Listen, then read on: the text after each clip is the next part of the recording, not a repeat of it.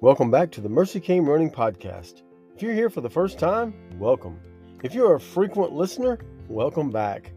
As a reminder, we publish podcasts here every Monday morning as an encouragement to start your week, as a pick-me-up in the middle of the week, or to reflect on the week gone by. Let's get into today's scripture. In our restaurant, we have these globes that on the front counter that house the light bulbs that illuminate the front counter, uh, essentially. And the globes are very hard to get off. They're very hard to take off. It's very difficult to change the bulbs when they go out because it's very difficult to get those globes off. Well, we've been having some issues with those bulbs going off and on, just out of seemingly nowhere. And so I wanted to check and make sure because they're on a kind of a different connection. It's not a screw-in bulb. It's a different kind of bulb that just kind of holds in there. So I wanted to take the globe off, check the bulbs, make sure number one the bulbs were okay, and then make sure they were seated properly in the sockets. And I tried with all my might to take those globes off. And I'd always been warned, if you those globes they're very finicky and they're hard to get off. And if you touch them in just the wrong way, they're going to break, and they're pretty expensive. And so, in thinking about that, I'm still a fixer, and I like to I get joy out of fixing things and repairing things, but I just couldn't wrap my mind around how to get this done. I'd asked some people that I knew about how to do it, and they gave me some instructions and some helpful tips that I thought were going to happen, and I just never could get the globe off. And so I was at work one day and I said, I'm just going to try one more time. There were other things I could have done, but I chose to try to take that globe off one more time. And in doing so, it broke. Now, I didn't hurt myself. I didn't cut myself. And I cleaned up the glass that was on the floor that had broken, but I couldn't believe that I had done that. Although I knew there was a possibility it was going to break, and I knew there was a possibility that by me trying it one more time that it was going to break, and we were going to have it fixed. And but I chose to do it anyway. So all the next day and that afternoon and the next day, I'm just thinking, what if I just done something different? I just called, our facilities people, and they would have come and taken care of it. And but for me, I wanted to fix it. If I had chose to do something else, the globe would still be intact and would not be broken. And I couldn't get around the fact that it was my choice that led to that. You see, we are the sum of our choices. Our lives, if you think back over your life is the sum of your choices. Now, in theology, there's kind of three ways to think about our lives. One is um, Calvinism, which is predestination, which is Reformed theology, which is God is sovereign and He has decided everything and He knows how everything's going to turn out. The other view is Arminianism, which was coined by, well, not coined, but which was kind of put forth by John Wesley, is that man has total free will. God is sovereign, but man has total free will in what he does. For me, I kind of fall in the middle of those two camps.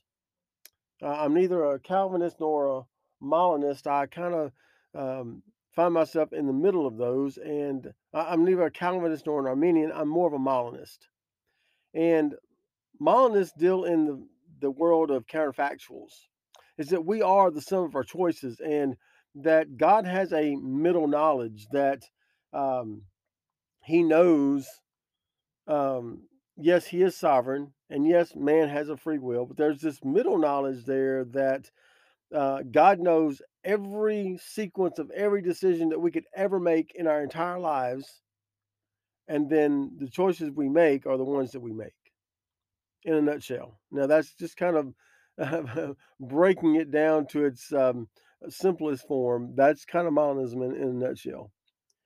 And so I kind of fall in that camp. Now, there's some things I don't agree with or in there, but that's kind of who I am, because I believe that our lives are the sum of our choices. And if you think back over your life, you can see that you are the sum of your choices. The choices you've made in your life have led you to where you are today.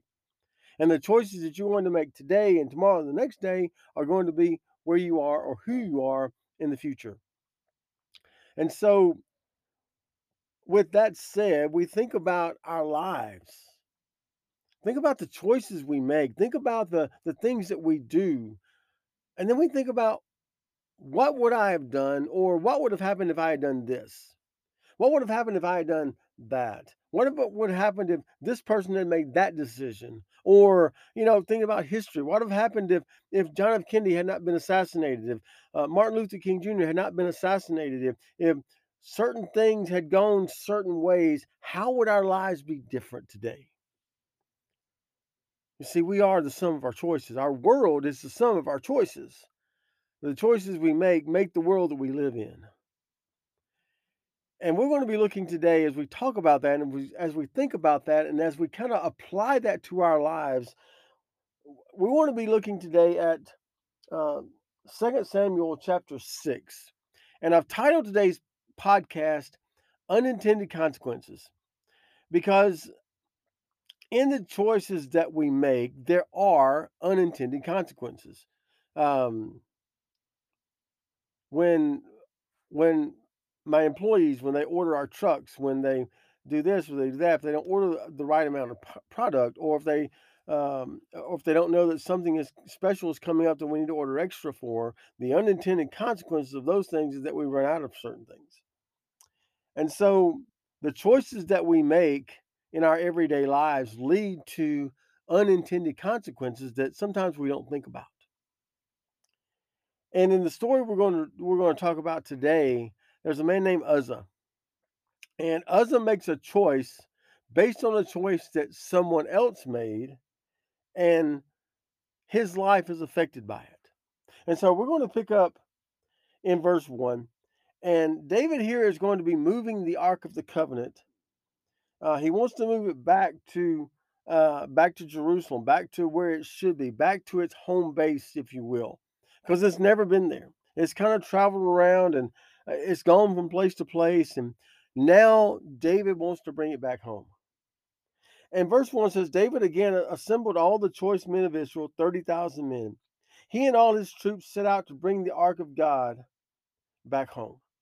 The ark is called by the name of Yahweh of hosts, who dwells between the cherubim. And they set the ark of God on a new cart and transported it from Abinadab's house, which was on a hill. Uzzah and Ahio, the son of Abinadab, were guiding the cart and brought it with the ark of God from Abinadab's house on the hill. And so here we are. We have this procession. David is bringing the ark of the covenant back. Now, think about this verse where it says that David set the ark that they set the ark of God on a new cart. Now, that was the first choice that was made. The first choice that was made was to put the ark on a cart. Now, if you read back in Exodus, in the very beginning, when the ark was made and when it was fashioned, and the way God assembled this thing, he intended for it to be carried by the priests on poles. Now, they were warned from the very beginning, do not touch this thing. Do not touch the ark. No one can touch the ark because it is holy. And if you touch it, you're going to die. If you're not authorized to touch it, you're going to die when you touch it. No questions asked. And so when when the ark was made, God made these. He had them fashion these these two shafts that would go through the rings on the ark. They could lift it up with these poles, and they wouldn't die. And so the the Levites were supposed to carry this. The sons of Kohath were supposed to carry the ark everywhere it went. And so we're fast forwarding now to the time of David. The ark needs to come back home, and David sends his troops out, and they bring it back on a cart instead of going the way that God had asked them to, uh, um, and instead of uh, the priests carrying it on the poles like they were supposed to, David had them put it on a cart. That was the first choice that was made. Now, as they're going along, this thing is being pulled by oxen. And it's probably a bumpy road, and the cart is kind of swaying to and fro, and one of the ox stumbles. And so as the oxen stumbles, the ark begins to tump over, and it begins to fall over. And what's our first reaction when things start to fall over is that we want to grab it and steady it. We don't want it to fall on the ground, especially the Ark of the Covenant, especially the Ark of God. We don't want that to fall on the ground, because that would be unholy. It would make it unholy. And so Uzzah wants to reach out and he wants to grab the ark to steady it. But remember what God had said: if you touch the ark unauthorized, if an unauthorized person touches the ark, they will surely die. Let's read on down a little bit. And David and the whole house of Israel, in verse 5, were celebrating before the Lord with all kinds of fir wood instruments, lyres, harps, tambourines, sistrums, and cymbals. And when they came to Nacon's threshing floor, Uzzah reached out to the ark of God and took hold of it, because the oxen had stumbled. And then the Lord's anger burned against Uzzah, and God struck him dead on the spot for his irreverence. And he died there next to the ark of God. That was the second choice that was made. Instead of letting the ark fall and letting the priest pick it up, Uzzah reached out to steady it. Good intentions, good intentions, but the wrong thing to do. He did the right thing, but in the wrong way. And so because of that, it cost him his life. Because of the choice he made there to steady the ark and not let it fall and hit the ground, which is what any of us would have done, he himself paid for it with his life. Because that's what God had decreed. If you touch the ark and you're unauthorized to touch it, you're going to die. You see, two people that day made a choice. David made a choice not to let the priest carry the ark and to put it on a cart. When the oxen stumbled, Uzzah made the choice to reach out and grab it when he wasn't supposed to, and he died. You see, as we think about the choices that we make every day, I want to share with you a couple of things. Number one is this, is that our choices affect us. Our choices affect us. Our choices affect what we do. Our choices, we are the sum of our choices every day. Think back over your life again. You are where you are because of the choices you've made. Because you took that job, or you wanted to move here, or you went to school there. We are the sum of our choices. And the choices we make pattern our lives. The second thing is this, is that our choices affect others. Our choices affect others. David's choice that day affected Uzzah. It cost him his life. Now, David was angry because of that, but it was already decreed. Yeah, Uzzah did the right thing, but he didn't do it in the right way. And David was angry because Uzzah died because of his choice. You see, the choice David made that day affected someone around him. And the choices we make every day affect those around us. When we go to work and we choose a bad attitude, or we choose to do things the wrong way, or we don't finish something that someone else is depending on, it affects others. It affects people around us. It affects our family. It affects our friends. It affects our coworkers. The choices we make every day affect people around us. And then the third thing is this: our choices affect our future. Because as I said earlier, we are the sum of our choices. The things that we do every day will determine our future. If I were to choose something today, it's going to affect me tomorrow, and the next day, and the next day. When I chose to take the job that I'm in now, it affected me for years to come. I didn't know how it was going to affect me, but it did.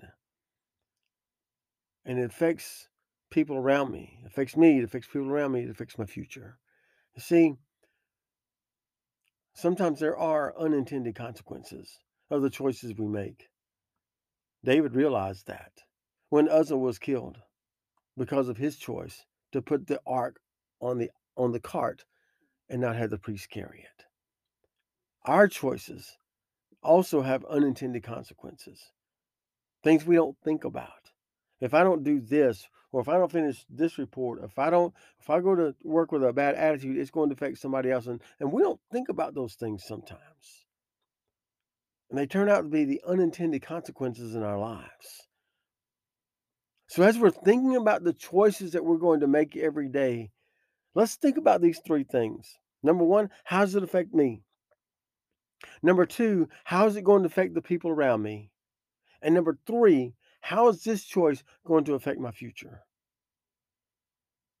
As we think about those three things in our lives, as we think about how it's going to affect us and the unintended consequences that come along with our decisions, I pray that as we think about those things, that we'll make better decisions every day, that we will consciously choose to make good decisions because of who it's going to affect. And I pray that every day that we go to work or we go to school or we interact with our friends and our coworkers and the people around us, that they will see the choices we make and that it will affect them in a positive way. We'll see you next week. Thank you again for joining me on the Mercy Came Running podcast. It's my hope that it continues to be a blessing and an encouragement to your life. If you enjoy what you hear each week, share it out to your friends and family who could also benefit from hearing an encouraging word. Thanks again, and I'll see you next week.